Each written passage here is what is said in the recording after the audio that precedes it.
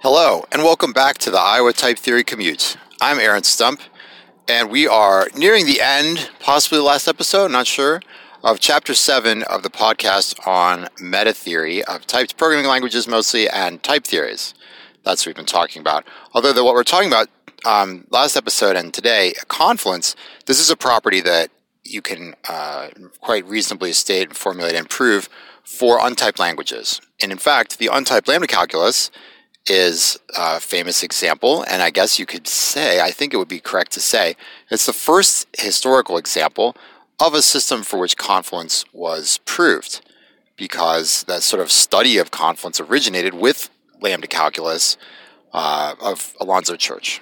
And so today I wanted to say a few words about some of the little tricky problems that come up when trying to prove confluence for lambda calculus, for example, as an important example, and also say a little bit about the sort of field of confluence, the study of confluence as an academic discipline. So, because I know a little bit about both these topics, but I'm not an expert, a super specialist expert, as you will find. So, anyway. Let's see, so what should I start with? Well, I guess I'll say a little bit about, so again, remember what confluence is from last time. I'll just review. It's if you have some term and you reduce it one way and you reduce it another way, then the two endpoints you ended up with, there must be some way to join them back to a common resulting term.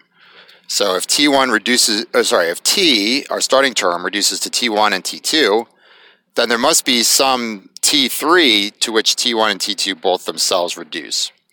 And when we're speaking about reduce, we're talking about reduce in multiple steps, possibly multiple steps, 0 or more steps. So like the reflexive transitive closure of the one-step reduction relation, that's what we're talking about. So, the problem of confluence is a central problem in term rewriting. Term rewriting being this field that's concerned with properties of systems, very sort of reduction relations formulated usually as some kind of rules. So, a rewrite rule like f of x turns into g of x, or g of ab turns into h of ba, or something. A lot of times you find these small sort of algebraic sort of seeming examples that can be quite difficult to analyze for confluence. And in fact, so the study of this topic and this property is quite rich. And just like the other topics we've talked about, normalization and this sort of thing, I would say, possibly the study of confluence is richer than some of these other topics, just because for normalization, at a certain point, your options of how to proceed kind of disappear. Because if your language becomes powerful enough, there's only really one method known, which is the Girard-Tate reducibility candidates method, which we didn't say by name before, but it's basically there's just this method for dealing with impredicative polymorphism. Oh man, another thing we didn't talk about, impredicativity. Well, we may have mentioned that before, but it's a digression to talk about it now. I just mean to say that at some point there just aren't that many options for how to prove normalization, and so perhaps the study becomes, maybe not. There's still some interest. There's still plenty of interesting questions, but with confluence, it seems like it's a lot more diverse. So there's a lot of different methods that people have proposed in term rewriting for trying to test confluence of rewrite systems, and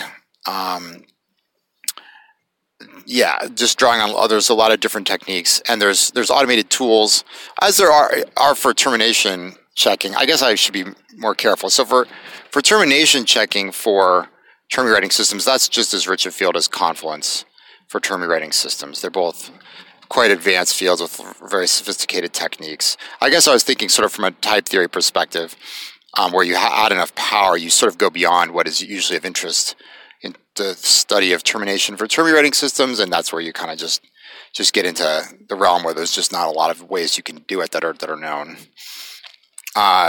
Anyhow, so maybe I was not comparing apples to apples there when I made that statement about confluence being richer, because termination, as I said, for term rewriting, it's another really developed field which has tools. So both of these problems, there are tools that can check termination of your rewriting system or can check confluence of your rewriting system. It's actually pretty amazing. I've used some of these tools and they're powerful. They can just blast away a lot of your problems you give them. They can totally handle. It's really quite impressive. So there's an annual confluence competition where these people who create these tools compete to try to solve new problems or solve them faster and this kind of thing. It's pretty cool. So it's a field that is definitely alive and well, and an interesting one for academic study. I have to say, sadly, I'm not really aware of loads and loads of practical examples where this is useful. That'd be really cool if there were, because it's just such a nice body of work. But anyway, so that's a little bit about the sort of study of confluence, and there's a community that works on this kind of thing, and it's not a huge community, but there's some extremely intelligent people who have studied long and hard to master all this stuff. Anyway, so let's come back now to this. Something else I wanted to share with you besides this sort of sociological information about the problem of confluence for lambda calculus. And there's this interesting point that it's not that easy to prove confluence for untyped lambda calculus, or rather we should say it's actually pretty easy based on a rather clever and somewhat sophisticated proof idea that is attributed to Tate, Bill Tate, and Per Martin-Löf. So it's called the Tate Martin-Löf confluence proof for untyped lambda calculus. And the basic problem is, so imagine you've got this expression and it's got two reduxes in it somewhere. Okay, so they remember redux is just, in lambda calculus, we're just talking about a lambda abstraction that's like an anonymous function applied to an argument. Okay, and so you can reduce that by just making the function call. You substitute the argument for the input variable of the lambda abstraction. Okay, so imagine you've got these two reduxes in two parts of your term. Okay, so in full untyped lambda calculus, either one of these could be reduced. And that's where we get sort of a confluence problem. What if I reduce the one, or what if I reduce the other one? Now, say that these two reduxes are just completely separate from each other, have nothing to do with each other. They're in just totally different parts of the expression, okay? So I start with my term, and say I reduce the first redux to get to T1. Okay, and then that's one of my branches that I'm taking in my sort of path in the woods, if you remember this metaphor, like wandering off in the woods in two different directions for confluence. So, and suppose I pick the second redux and reduce that, and that's sort of my second path I'm taking. Now, if these reduxes just have absolutely nothing to do with each other, they're completely separate in the expression, then it's very easy to join up the sort of the T1 and the T2 that I've reached in this way. Because when I reduced the first redux to get to T1, the second redux is just still sitting there pristine, nothing's happened to it, it's exactly the way it was before, and so I could just reduce it as a second step. So reduce redux 1 and then reduce redux 2, and that will give me absolutely the same term as if I first reduced redux 2 and followed that by reducing redux 1. So when the reduxes are completely separate from each other in the term, you can just permute the reductions that you do. Reducing redux 1 and then redux 2 it works just the same way as reducing redux 2 and then redux 1. Okay, but now imagine we're in a little bit trickier situation. So imagine I've got, again, two reduxes, but redux 2 is actually somewhere inside the argument, term of redux 1. Right? Each redux is a lambda abstraction applied to an argument. So suppose in redux 2 is hidden somewhere inside the argument of redux 1. So that means when I fire redux 1, we have to be worried what's going to happen to redux 2. And this is where the confluence problem becomes somewhat tricky for untyped lambda calculus to prove confluence. Because now imagine here's the good case, the nice simple case. Suppose my function that redux 1, is applying.